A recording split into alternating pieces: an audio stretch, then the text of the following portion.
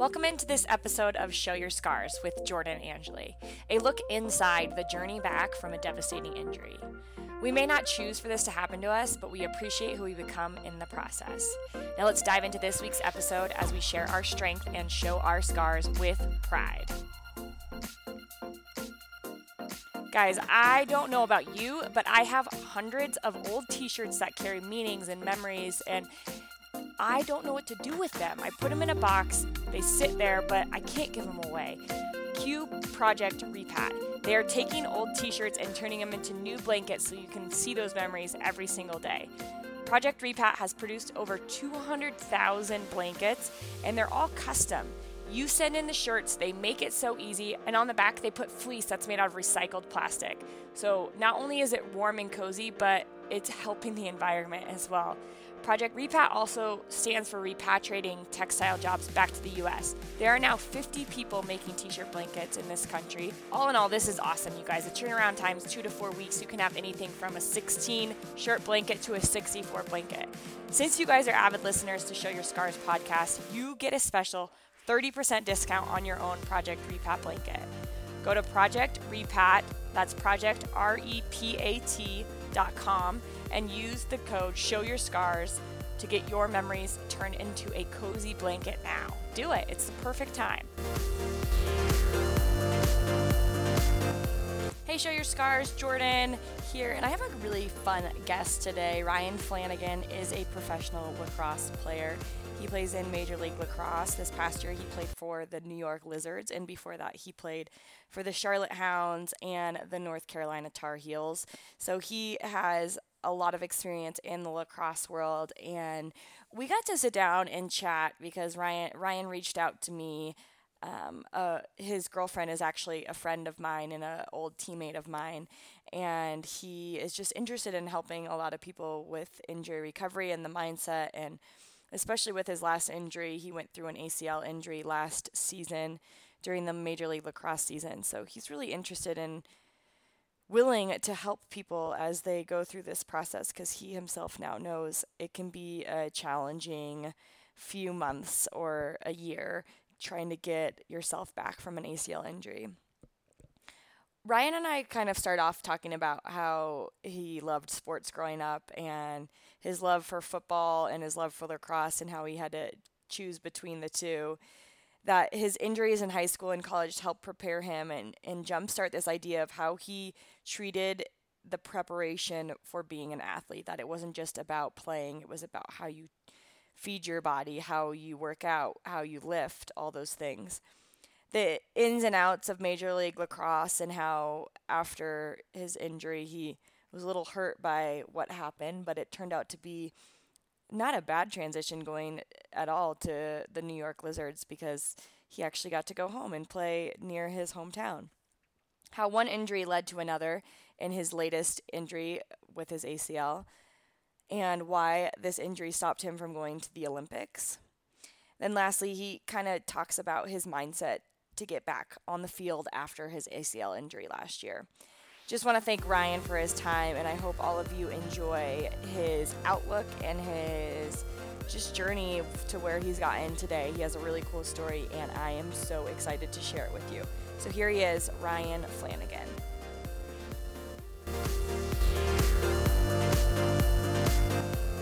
Hey Ryan, it's Jordan. How are you doing? I'm doing well. How are you? Doing well. Enjoying another day of work in the books. Yeah, what do you do? Because I know Major League Lacrosse is different, right? You guys all work full-time jobs and then just kind of shuttle back and forth over the weekends, right?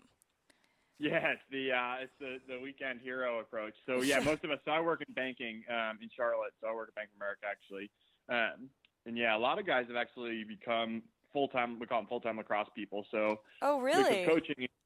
Yeah, they're not. Our salaries are just low. Like, I guess when you compare what we do versus your league, we get paid pretty well because it's just a week because we just have to do it on weekends. But guys are making on average, say $7,000 or $8,000 for the summer. But a lot of guys have been able to supplement that with sponsorships or camps or clinics. Like I run my own club program, so a lot of guys have different things like that. So I'd say probably 6 or their coaches in college somewhere. So I'd say probably 60 to 70% of the league at this point is somehow involved in lacrosse most of the time. Yeah, that's interesting. And you kind of do you double, almost triple dip. you coach and you have a full-time job and you play. Yep. Yeah. So I started my club program right when I got out of school. Actually, I did the typical. A lot of the people in lacrosse, you'll do your spring season and you'll bounce around for that first summer out of school, just playing and doing a lot of camps. So I ran my own camps that first summer out, and ended up in Charlotte. And when I got here, just like kind of continued going with my camps, and one thing led to another. It grew to like we'll see anywhere from probably 600 to 800 kids a year, in all just different types of programs. Wow. I mean, that worked out really nice too, to have that as something right out of college that you can not only make some money, but impact a lot of kids' lives. Oh yeah. No, it's been really fun. I mean, you learn a lot from running your, as you probably know, just from running your own business and brand. There's a ton of lessons there. And we're in sales essentially because we're trying to sell our programs and our camps to parents. So there's that aspect of it. And it is obviously the nice thing is it's something you're really passionate about. So it balances like the frustration of a parent being mad at me about playing time is offset by, like you said, the little kid that's playing for the first time. Or with us now, it's a lot of like kids getting recruited and kids committing. Like there's a huge payoff there of working with a kid for 5 or 6 years at this point, and then they commit to what, like we just had a kid go to Washington Lee, which is a great school. And you talk to the parents and they're like, we would have never dreamed of this happening. So that stuff is really fun. And lacrosse is like, I mean, it's been big on the East Coast for a while, but I mean, overall the sport is just continuing to grow and grow and grow. Is it something that, where did you grow up, and like, was that your first sport, or how did you kind of fall in love with that sport? Yeah, so I grew up in New York, so I was right on Long Island in a lacrosse hotbed, but I wasn't the kid that grew up with the stick in my hands. Like my mom never played. My dad had played a little bit, like post-college, just because guys on Long Island were playing, and they were both from Long Island. But I actually played football, and football was always my passion up until, like, even during the recruiting process, it was kind of where was I going to be able to get a better degree, football or lacrosse, and naturally lacrosse is at a lot of the better academic schools, so that's how it all shook out. But I got in, my neighbor played, and a lot of people in my neighborhood played, so my parents would be working on the weekends. I'd kind of get pushed off to them, and they would all play, so one thing led to another, and that's what everybody in the neighborhood was doing, so I got into it, and now they're probably not playing anymore. And I'm right. doing it for as long as I can. Isn't that funny how that works out? Like, I don't know. It's it really is the people who find the most passion in it, like, find their way some way or how. And it doesn't have to be like, hold on. I need to turn that off where your phone rings on your computer. I have to turn that off. But what was I saying? The passion, and it's just cool to see who kind of like makes it in a different way. And so you went from New York and then you played at North Carolina. Is that correct? Yep. Yeah. So New York, went to UNC, and then right out of school, my senior year, actually, I broke the sesamoid bones, which are like small bones at the bottom of your feet. Pretty common in soccer. So broke both of one in each foot, one my junior year and one my senior year, and then after school just got them both fixed. And the doctor, Robert Anderson's like one of the best foot doctors in the world. He's down in Charlotte. And my little sister was going to school in Charlotte. So it was like, all right, well, I don't really have the job I had at the time gave me the flexibility to kind of live wherever I wanted. Got it. So that's kind of how Charlotte came to be. Yeah. Yep. So I had no intention of moving here. Like I knew I wanted to keep playing lacrosse, and I knew I wanted to be in the same city I was going to play in. So whether that was New York or Charlotte or Denver, like Charlotte had just announced the year before I graduated, they had announced they were going to have a team. So I had a little bit of options. So I was actually drafted to play in Toronto because there was a team at the time in Toronto, and didn't play that year because of the foot surgery, but ended up, like I said, it was either going to be Charlotte, New York was an option, Denver had a team, and Boston had a team. So it was all these different cities where I could work and play and live and do it all together. And then it just kind of fell into Charlotte, and one thing led to another, and I've been here for 6 years now. What was going to UNC like? Because I think for every outsider, it's like, what a sports school.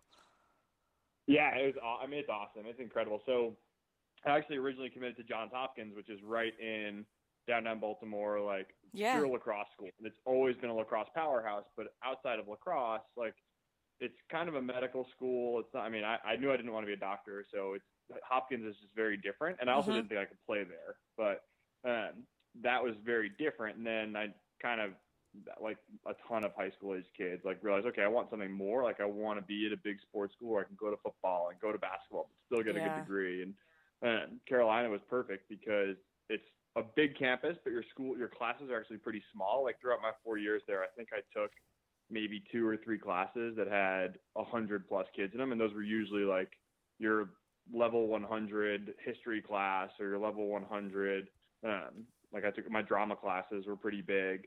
But most of your math classes, your English, your science was all your economics, like all that stuff for me was really small.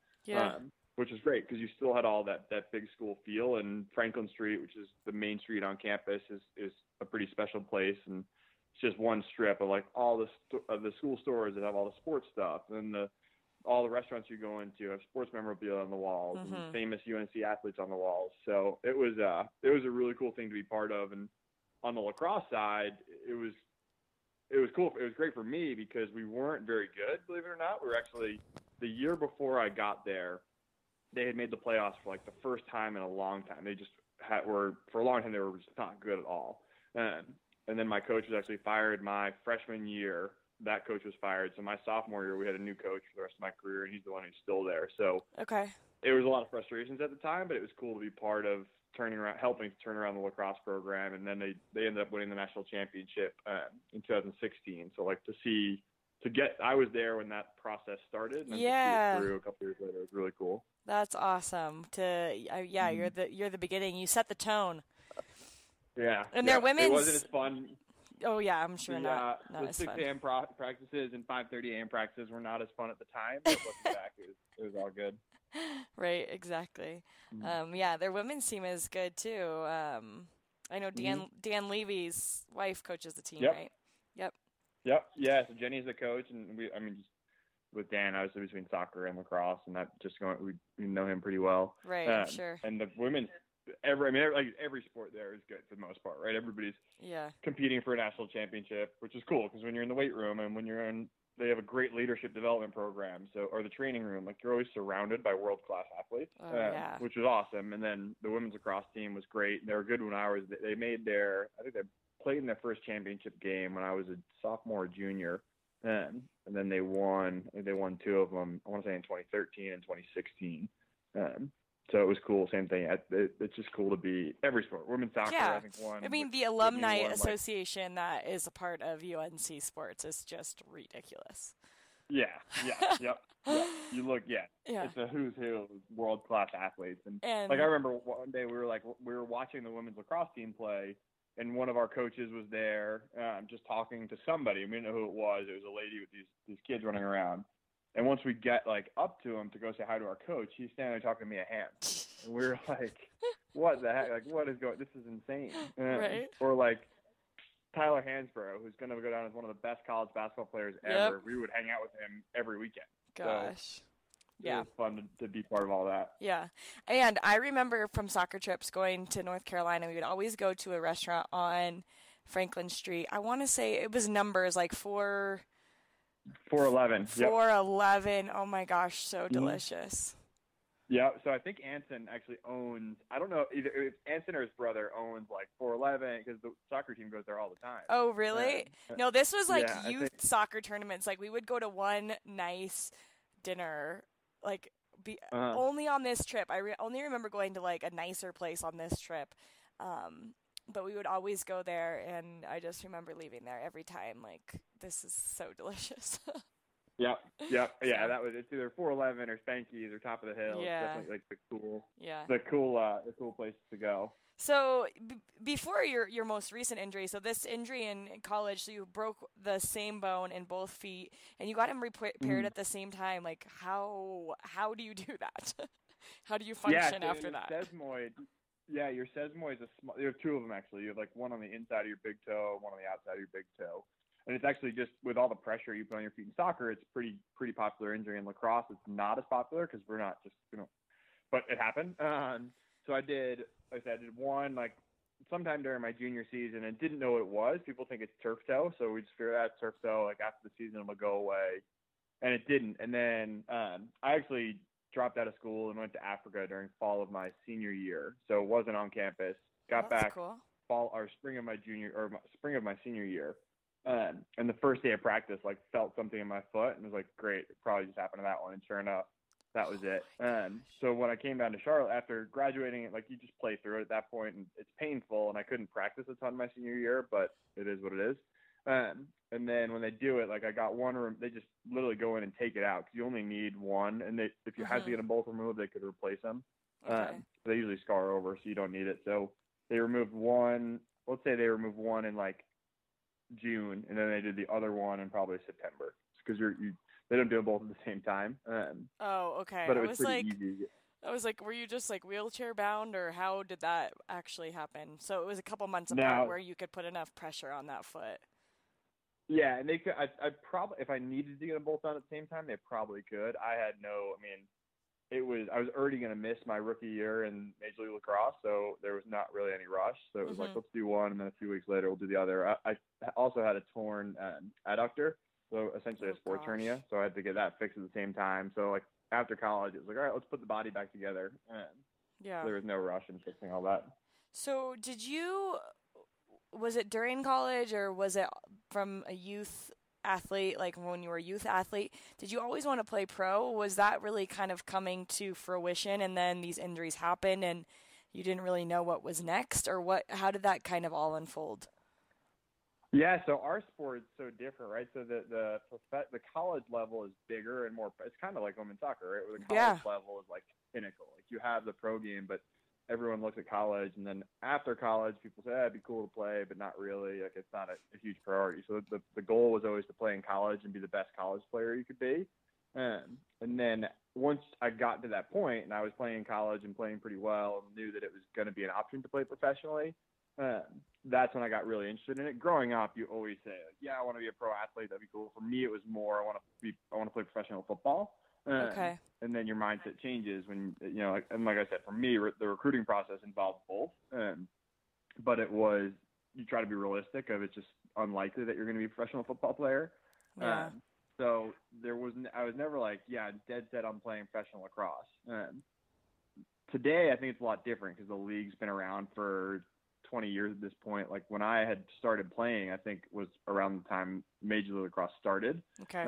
So it just wasn't in the eyes of kids, where now like the kids I coach are like, I want to play for the Lizards or the Hounds or name your pro team.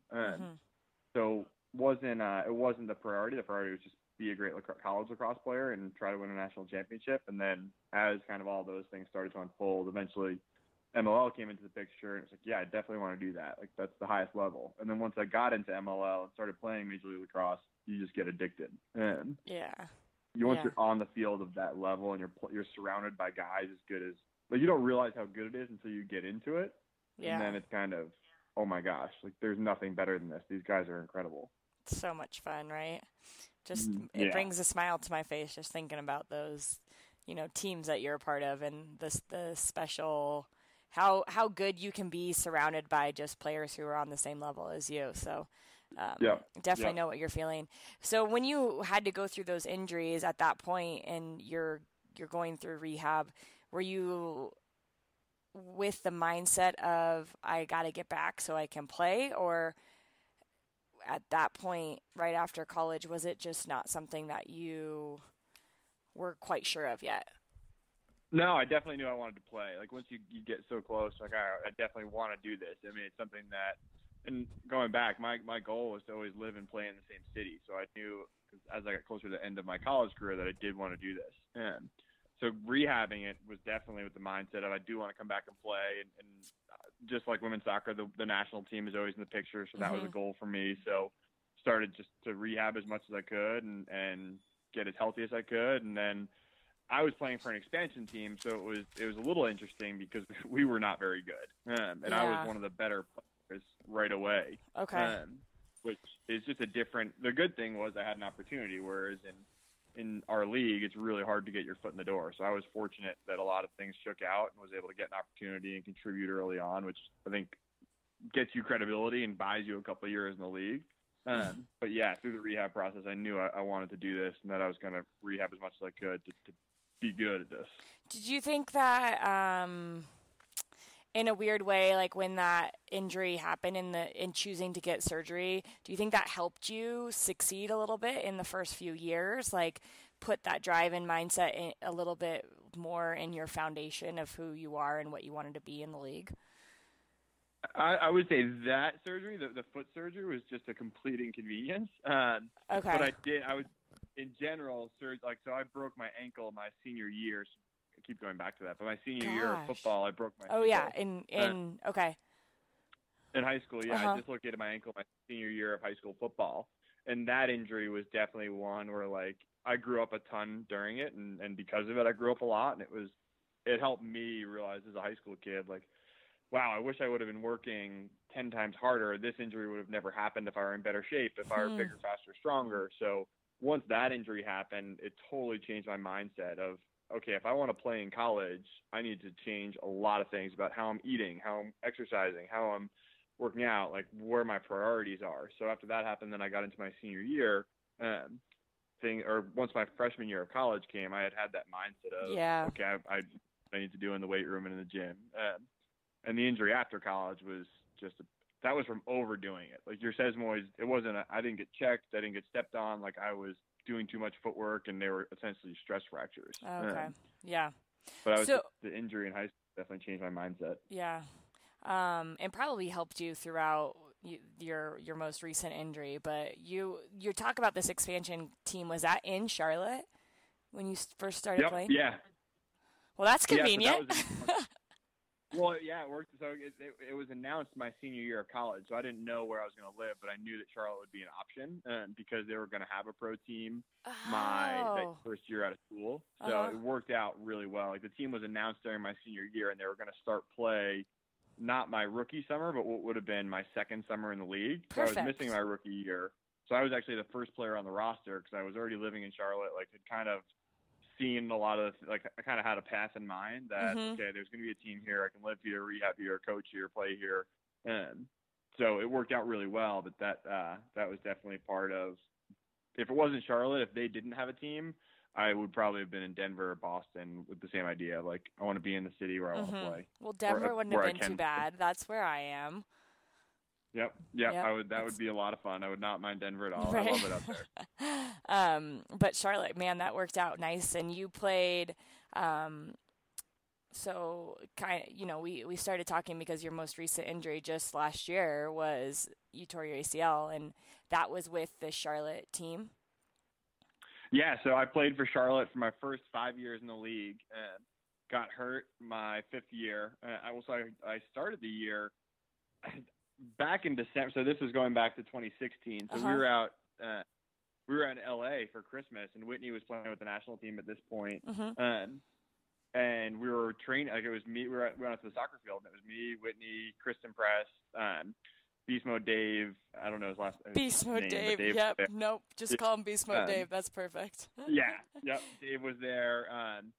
Alex and Servando were there, and we're playing. I don't think Alex didn't play. So it's me, Whitney, Kristen, Servando, Dave, and like one other guy playing soccer. So I have no business being on the field whatsoever.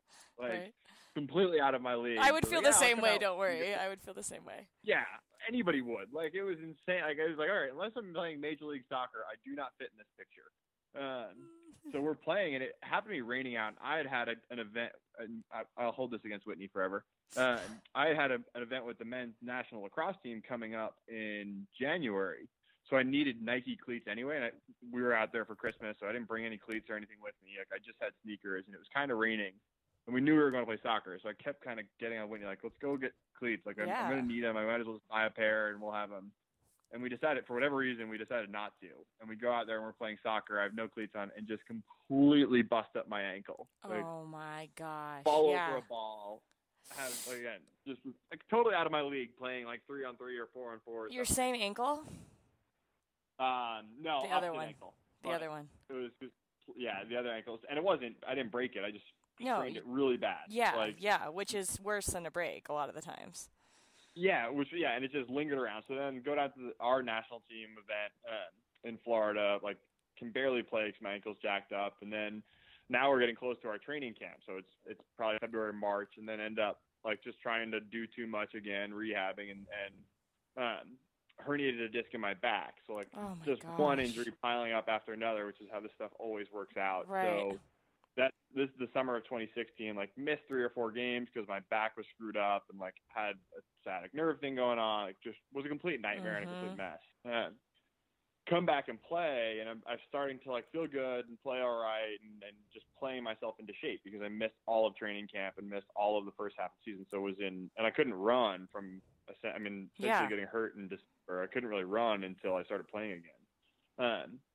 So then, wrong place at the wrong time. Somebody dove and landed into my knee and completely tore everything, and then got cut. Right after that. Like, yeah, I got cut after that. And they can do that? My ACL. Yeah, so it's all year-to-year contract. So I tore my ACL, my MCL, and my meniscus, got surgery, got everything fixed, and then was kind of like had no thought, like never crossed my mind that I would get cut. Just went through the process, was focused on rehabbing, like didn't think anything of it. And then in September, I think maybe September, October of every year, they have to give you cut down your rosters to 23 guys or 25 guys or something. So I thought, why wouldn't I be on that? If anything, they just throw me on it, like they just keep me on IR, and it shouldn't be an issue. And didn't hear anything. And then the list comes out, and I'm not on it. I was like I'm not on the protected list. I was cut. And I got a voicemail from our general manager who said, hey, we're going to let you go, and we're going to try to pick you up later, but for now, we're not going to protect you with your injury. And it's like, okay, that's interesting. Just didn't see it coming at all. And then the supplemental draft comes where everybody kind of builds up their roster again for the next season, for the 2017 season. Charlotte, like they have the first round of the draft goes by, they don't pick me. The second round of the draft comes, nobody picks me. Second round of the draft comes by, Charlotte doesn't pick me again. And then New York picked me up towards the bottom half of that second round. So it was just kind of speechless. Like, yeah. I grew up in New York, had some family in New York, but my parents were in Charlotte. My sister was in Charlotte. Whitney was in Charlotte.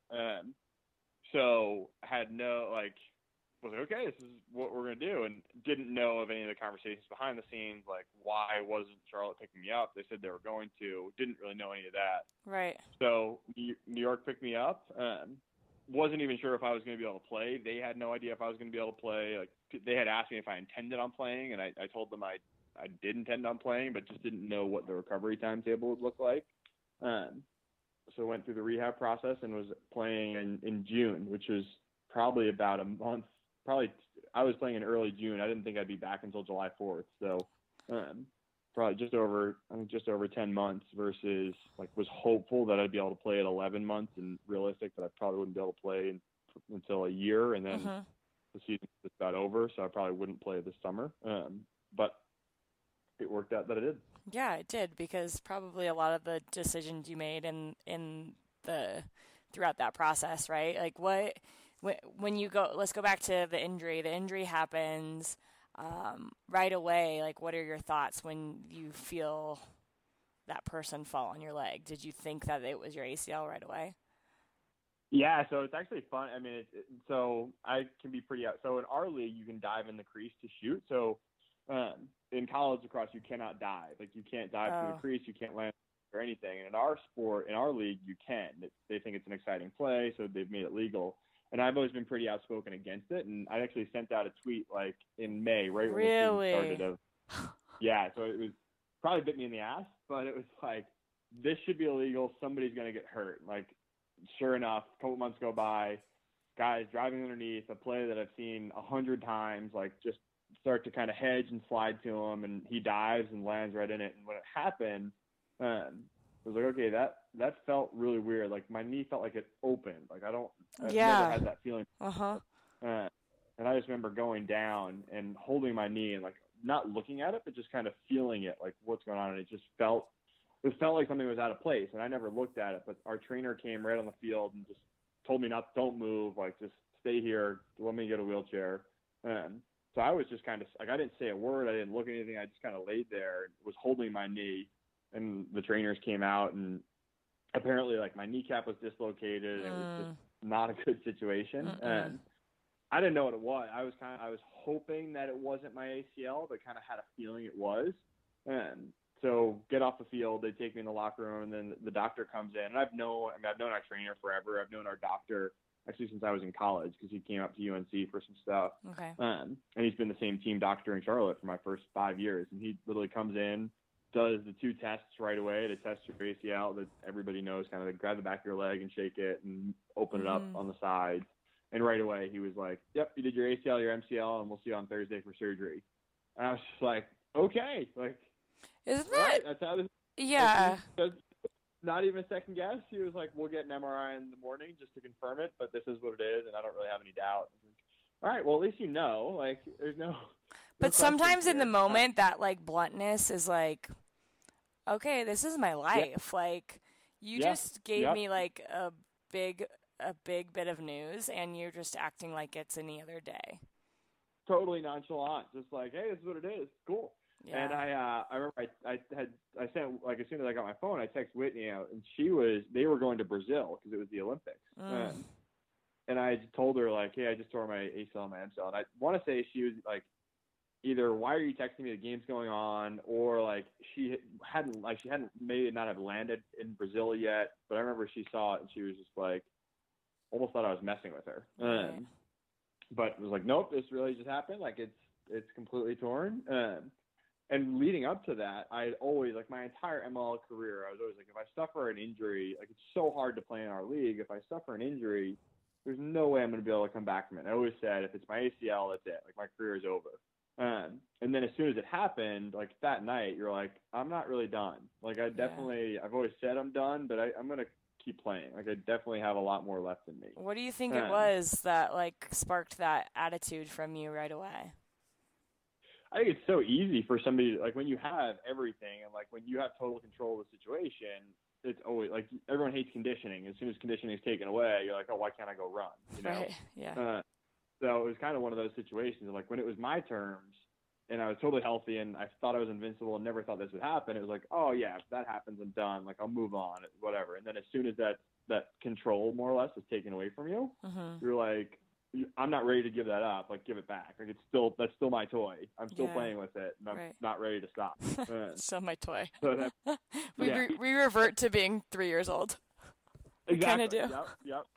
Like, I'm not ready to be finished. So it was definitely a change of mindset right away, and I didn't totally know what, like, was ahead of me. I just figured, it's my ACL. It's a year. I'll probably miss most of next summer. Let me just see, like, let's just see what happens. Like, let's kind of approach this thing one day at a time. And I didn't know anything. Like, as I started to get into the process of, like, how are they going to fix my knee? What are the different pieces? You do start to go into a little bit of panic, like, because I did a multi-lig and it was ACL and MCL. They were like, I have a cadaverous Achilles tendon as my MCL. And like everybody does. Googling everything of, like, why are they using that? Like, why can't they just sew mine back together? Like, why does it have to be a cadaverous? What if it doesn't take? Like, everything that could go wrong, just Googling it for, like, those. I did it Saturday night and I got surgery Thursday. So for those couple days, was literally Googling everything. Like, why are they doing this? Why are they doing that? Like, not nervous, or do I want to use this doctor? Why don't I want to use another doctor? For sure. Like, Whitney, everyone has doctors. Everyone has the best surgeon in the world. So you start to question all that stuff. But in terms of playing, it was definitely just the mindset changed right away. It's so true. Like, everybody has the best doctor, but I always tell people, like, you have to find if you have a meeting with that doctor and you don't feel comfortable, then it's probably not the doctor for you. And you have to feel like when you're going into surgery, like, you trust that person. And if you have a hesitation, then you probably should just meet with somebody else. And it's fine to meet with somebody else and just see what's out there. But for you, it's nice to know that you had someone that you could go to and they could repair your MCL, even if it was with a cadaver. And so then for your ACL, did they use patella? Yeah, so for me, they used the patella for my ACL. They used that. They used my patella tendon for my ACL, and then they used the cadaver for the MCL and the meniscus, they just kind of cleaned up. Yeah. What was the hardest? Oh, go ahead. Everybody, like you said, everybody has the best doctor. And my thing was like, okay, the doctor is the doctor. Like, he's just going to do the procedure. And I was a big believer of like, what's best for the rehab process. Like, and I wanted, it was really important to be able to have kind of everybody in line. So like the place I went, the doctor is in one room seeing patients, and in the next room is the physical therapist and where I'd be doing my rehab. So for me, just like having that connectivity between the two was really important versus going to any, I mean, I could have had any doctor in the world, like extremely fortunate between, obviously everybody Whitney knows, and like I have friends that are doctors in the NFL and knew that I would have a ton of options, but it was more important of like, okay, instead of just trying to chase what I think is best, like this is what is here for me. This is what I'm really comfortable with, and this is what's going to allow me to, the rehab process is that much more important to me, and these are the guys in my backyard, so this is what I want to go with. And to have the communication and through the whole, you know, from the first day to getting back on the field and still working through those like last kinks and stuff like that, communication in the process, whether it's you to your doctor, your PT to your doctor, all those channels have to be clear, and you have to be willing and able, all the participants, to communicate with one another in order for this to all go the way it should. Yeah, yep, and that, like you said, that's exactly what I wanted, and was really fortunate that I live maybe a mile down the road from where my doctor, where I was rehabbing. So like, it was honestly, if this was going to happen, this was like, I had all the best options in place if it did happen. Right. What was the hardest part of the last, well, now it's been a year, but a little over a year, but really the rehab process? Yeah. So for me, the hardest part was kind of before. So sure enough, like this whole thing goes on, and right as soon as like I get out of surgery, and I don't take let's say it's OxyContin. Like my body just doesn't take OxyContin. Like it's not an effective painkiller. So it was pretty uncomfortable. Just the night of surgery, like figuring out which drug works for my body. And this had happened to me before when I broke my ankle, but I just didn't remember because it was 8 years before. So remembering that part of like, oh crap, this drug doesn't work. That was pretty uncomfortable. And then eventually get out of the hospital, like going like, everything was swollen, and you expect everything to be swollen, but go to the physical therapist for the first time, and he's like, this is really swollen. Like, it should be a little bit lower than, like, it should be a little bit less swollen than it is. He's like, let's just check tomorrow.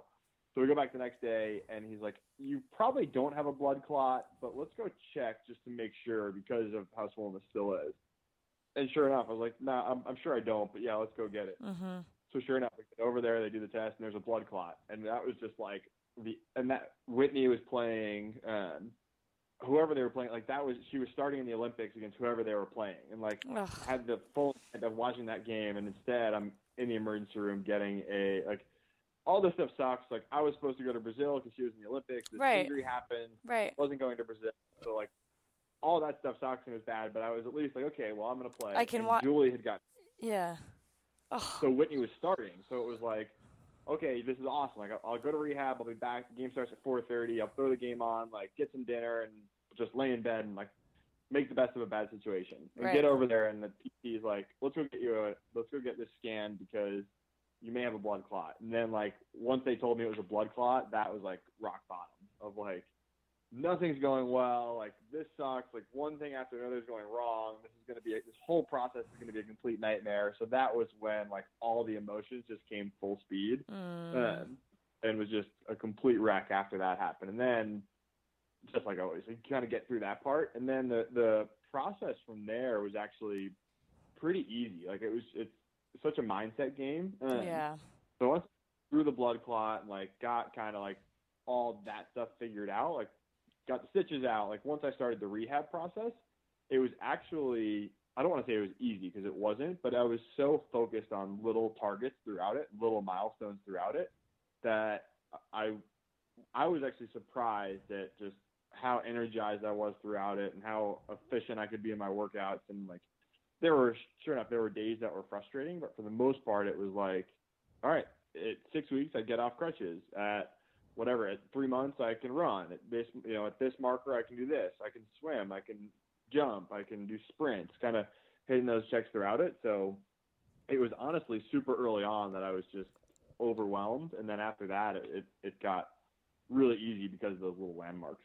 Yeah, and I think that's such a key in the process. Like, even if it is a bad day, knowing that, okay, tomorrow is going to be different, and today doesn't have to make tomorrow bad. Yep. I've always tried to keep the mindset of, like, you can't have your best workout every day of the week. So that was like in the gym, that's always been my approach. It's okay if I have a bad workout because I'm going to have a good one tomorrow. If I was going to have my best workout every day of the week, something's wrong. Yeah. And kind of tried to carry that into this. Like, I'm going to have good rehab sessions every day, but it's not always going to be my best. There's going to be days where it's swollen or uncomfortable or just not as strong as the day before. And I think I was very fortunate that just being mature enough to say, okay, I'm 27 years old. Like, I understand this whole process. I understand how important the rehab part of it is. I'm not going to skimp on any of this because this is something that's be taken care of for the rest of my life.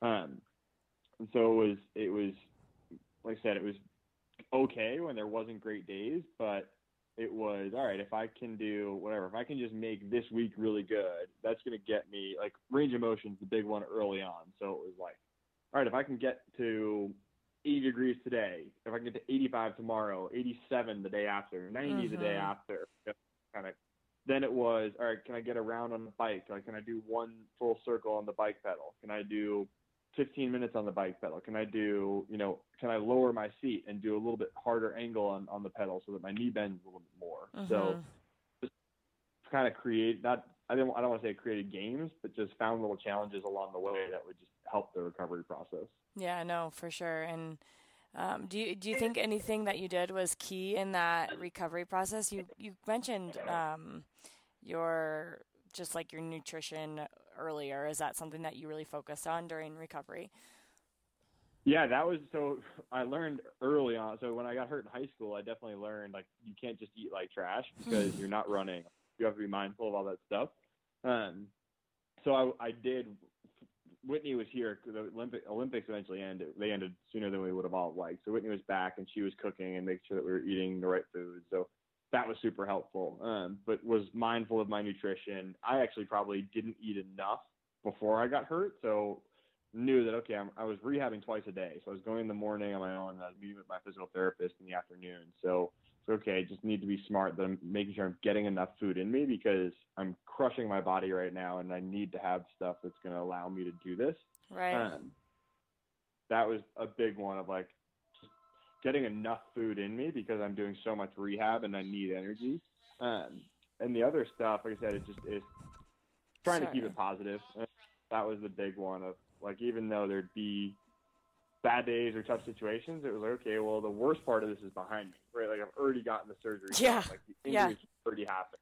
So it can only get better. Like, every day that I'm a day out of surgery is a day closer to being able to play again and being recovered and being 100%. So I think keeping that mindset was really helpful. Yeah. But the nutrition stuff was big. Just having a good support group. And then for me, I tried to take care of the scar. I knew the scar was going to be nasty. I've got like an 8-inch scar on my leg. So I knew that was going to be nasty. So I would spend time every morning and every night just, like, working on the scar, putting fish oil on it. Breaking up all the stuff, like moving it, pinching it, all the stuff they tell you to do just to help the flexibility. So now I have this massive scar on my leg, but it's not, fortunately the doctor kept it looking pretty decent and it moves a little easier in some areas. Yeah. But it was definitely just try to pay attention to all the stuff they say, be positive, and actually do the stuff that you're told to do in rehab, and you'd be surprised how many people don't. Yeah, I know. It shocks me. It really does shock me. I have a friend who works in the physical therapy industry, like helping people, helping physical therapists get their patients to come and stay involved in their physical therapy. And he's like, yeah, you'd be surprised how many people don't come. And he told me the numbers and I was like, what? I looked forward to PT because I was like, I gotta get better. Like, Yep. I need more. I actually need more PT. Yep. Can you give me more PT? I'll take all of your visits. Like we always thought, I mean, we would kind of joke as therapists because we'd have high school kids. Like I would be rehabbing my butt off, and I am the professional athlete closer to the end of his career than the start, and you have these high school kids that come in that are trying to play a college sport or trying to play at the high school level better, and they're like, shoes are untied. Like, if they even have shoes, they're probably wearing like boots or something. Like, wearing jeans to rehab a knee injury. Like, just this crazy stuff. Like, dude, come in like your gym attire, like you're going to gym class. It's time to you're work. Ready to go. Yep.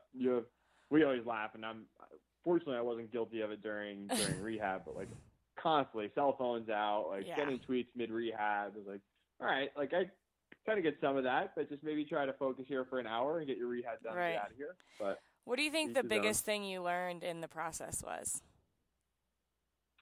Gosh,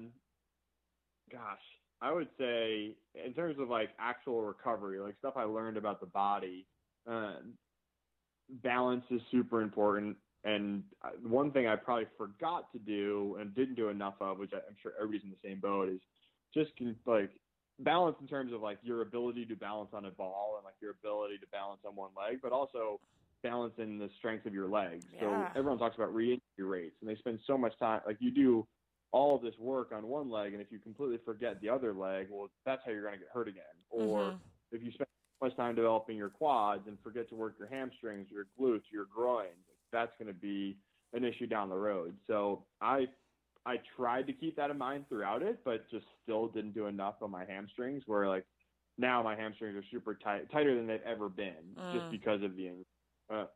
So going back, I probably would have done a little bit more to keep my hamstrings engaged and strengthen my hamstrings. It's hard because just the nature of the injury is you can work your quads a lot sooner than you can work your hamstrings. And it's a lot easier to rehab and build your quad strength than there's only so many hamstring curls and variations you can do.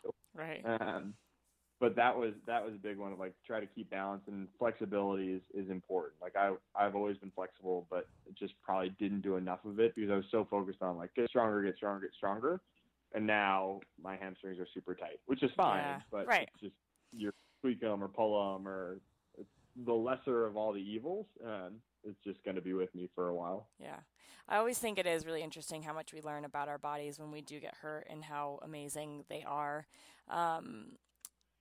Do you feel like in general you're a more well-rounded human as a result of going through not just this injury, but like the injuries that you've sustained in your career, or maybe just this one? You know, it happened at a time where you didn't really see it coming, and maybe it makes you realize how thankful you are for all the things that you can do.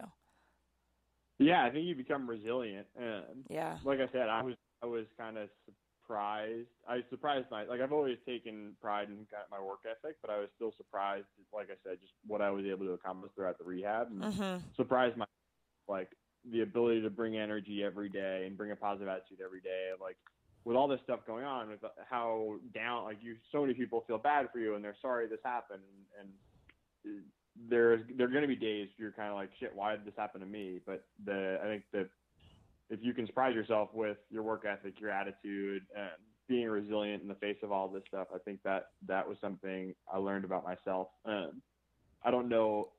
I would say like I don't know how well-rounded it made me. I would say more of just like resilient and you just remembered how strong you can be in times of difficulty. Yep, that's cool. I like that.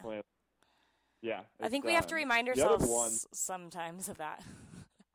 Yeah, for sure. I think the other one that surprised me was like just how helpful people are. Like I remember everything from people driving you places to picking you up food to dropping you off meals to like I said, Whitney was in Brazil, so I was on my own in our apartment, like trying to figure out dinner, trying to figure out meals, like trying to do anything around my apartment on my own. So you're surprised at how helpful people can be, whether it's driving you somewhere or holding a door for you or bringing you something to eat, or like I remember I would go to the gym and I was on crutches, so I couldn't like carry my own weights all over the place. So people would just constantly help me with like, hey, do you want me to rack your weights? Do you want me to set this up for you? Like, what can I bring you? Do you need a foam roller? Like, instead of me hopping all over, people were kind of jumping over backwards to help me out, which I don't think you always recognize that when you are able-bodied on your own, but people will go above and beyond to help you. Right. That's cool. I and now you're back playing and things went well, and probably feels good to have that kind of over and done with.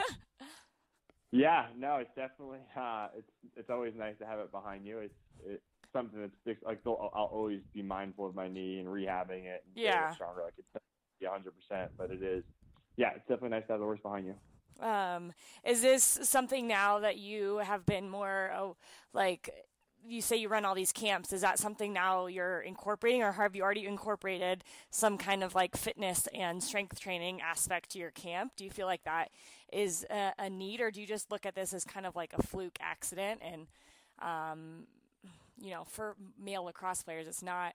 I mean, it is common. I've talked to a guy who is a lacrosse player. I've seen a lot of lacrosse players with ACLs, but yours was more of like an impact injury than anything. Yeah, mine was a total freak. Like, and even to this day, like it took me time to get comfortable with the fact of like, yes, I've played this game since I was in 5th grade, and this happened to me one time. Right. It's like you do just need to get comfortable with that. And it's hard. Like the first couple times I was on the field this year, just the first time being back from the injury, you are hesitant. Like you do go into things with a little bit more caution than you may have in the past. But after a few times, you're like, okay, it's probably like the odds of that happening again are super low. In terms of the kids I coach, we're always kind of developing. Like we tell all of our kids, become best friends with the squat rack. Like we're just always like, find your way in there, get your lower power, get your base as strong as you possibly can, because that's sports, whether it's soccer, lacrosse, football, baseball, everything starts with your legs. So we've kind of always emphasized that. And I think now we probably make more of a game of it, of like who's squatting the most, who's in the squat rack often, those kinds of things. Definitely a priority. So you talk about your first game back. Do you feel like your first game back you were fully Ryan again, or did it take a few months or games to get back to feeling like 100% you? No, it wasn't even close. I almost threw up on the first face-off. I was super nervous. No, I wasn't even close to 100% this year. I mean, I didn't hit the year mark until the last weekend of the season, right? Or the second to last of the season. So for me, it's much more of like the fact that I was able to play at all was great. It was comforting. It was surprising. Like, again, just with how competitive our league was, I thought there was no chance, even if I was healthy, that I would be able to. I didn't think I would. The team I was on, the level of talent we had, I didn't think I'd make the team even if I was 100%. And so being able to play and being able to contribute and help, I don't think I hurt us. I don't know how much I helped us, but I don't think I hurt us. And I'm sure you did more than you thought. Yeah, it was all huge. But it's more of like, okay, am I going to feel 90% this year? But yeah. I mean, I'll never feel 100% again. But it's kind of like, if I can feel 90% or 95% or 85% in year 2 after the injury, then that's a great thing. But I'd never had any expectations this year that I would be anywhere close to that. Part of it's just getting comfortable in a knee brace, realizing what your limitations are and what your skill set's naturally going to change, because you're not as fast or as quick as you used to be. So it's just adjusting to all those things and learning what the new normal is and where you can play guys. And my position's defense, so I'm always reading and reacting. So there's just an adjustment with that. So you become a little smarter. Exactly. Yep. Yeah. Use my old age to my advantage. Last question for you is, the podcast is called Show Your Scars, and what does that mean to you? I think it just like be open, be open with what happened, be open with beyond your injury, be open with your personality, put yourself out there. And that could mean a lot of different things. Like for me personally, I've been a lot more active on social media than I've ever been. I've been working on a YouTube project. And one of the things like you say, show your scars. One of the things with that is like, you're going to have trolls, you're going to have haters, you're going to have people that don't view things the way you view them or don't support what you're doing or what you're saying. And I think just putting yourself out there and being open with your beliefs, being open with your personality, being open with your thoughts and ideas, that would kind of be how I understand that. Cool. And be open with who you are. For me. And what you've gone through. It's kind of like. Yeah. Cool. It's definitely, you don't need to. You share those thoughts, share those ideas, and there's going to be people that don't like it. And there's going to be people that are like 100% on board with everything you're doing and everything you're about. So that would be my takeaway. I love it, Ryan. Well, I really enjoyed talking to you. I think it's so cool to just see how different people get through the injury and how some people it's really difficult and they have ups and downs, and some people it's hard right at the beginning, like you said, and then you kind of just breeze through it one step at a time, and focusing on that can help anybody through the process. So thanks for sharing. Yeah, thank you. I appreciate it. Always enjoy it. And if I can help with anything, let me know.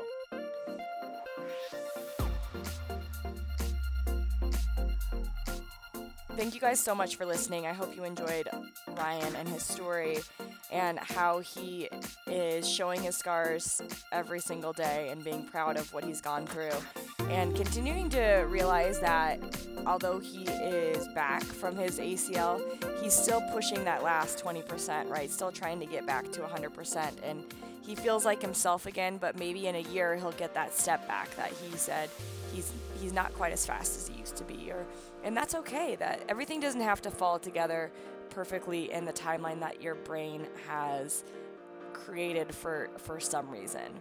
Well, I know I recreate it because we see all these professional athletes who have recovered so what looks like easily and quickly, and they're faster and this and that. But you can't compare yourself to anybody else. Your journey is so unique, and we have commonalities within all our journeys, but you have to appreciate the commonalities, but also appreciate your differences. So just want to thank Ryan for taking the time talking with us. If there was a certain part of his podcast that you really enjoyed with his journey, go ahead and reach out to us, or you can write a review in our iTunes. That would be amazing just to hear what you have to say about Ryan and his journey.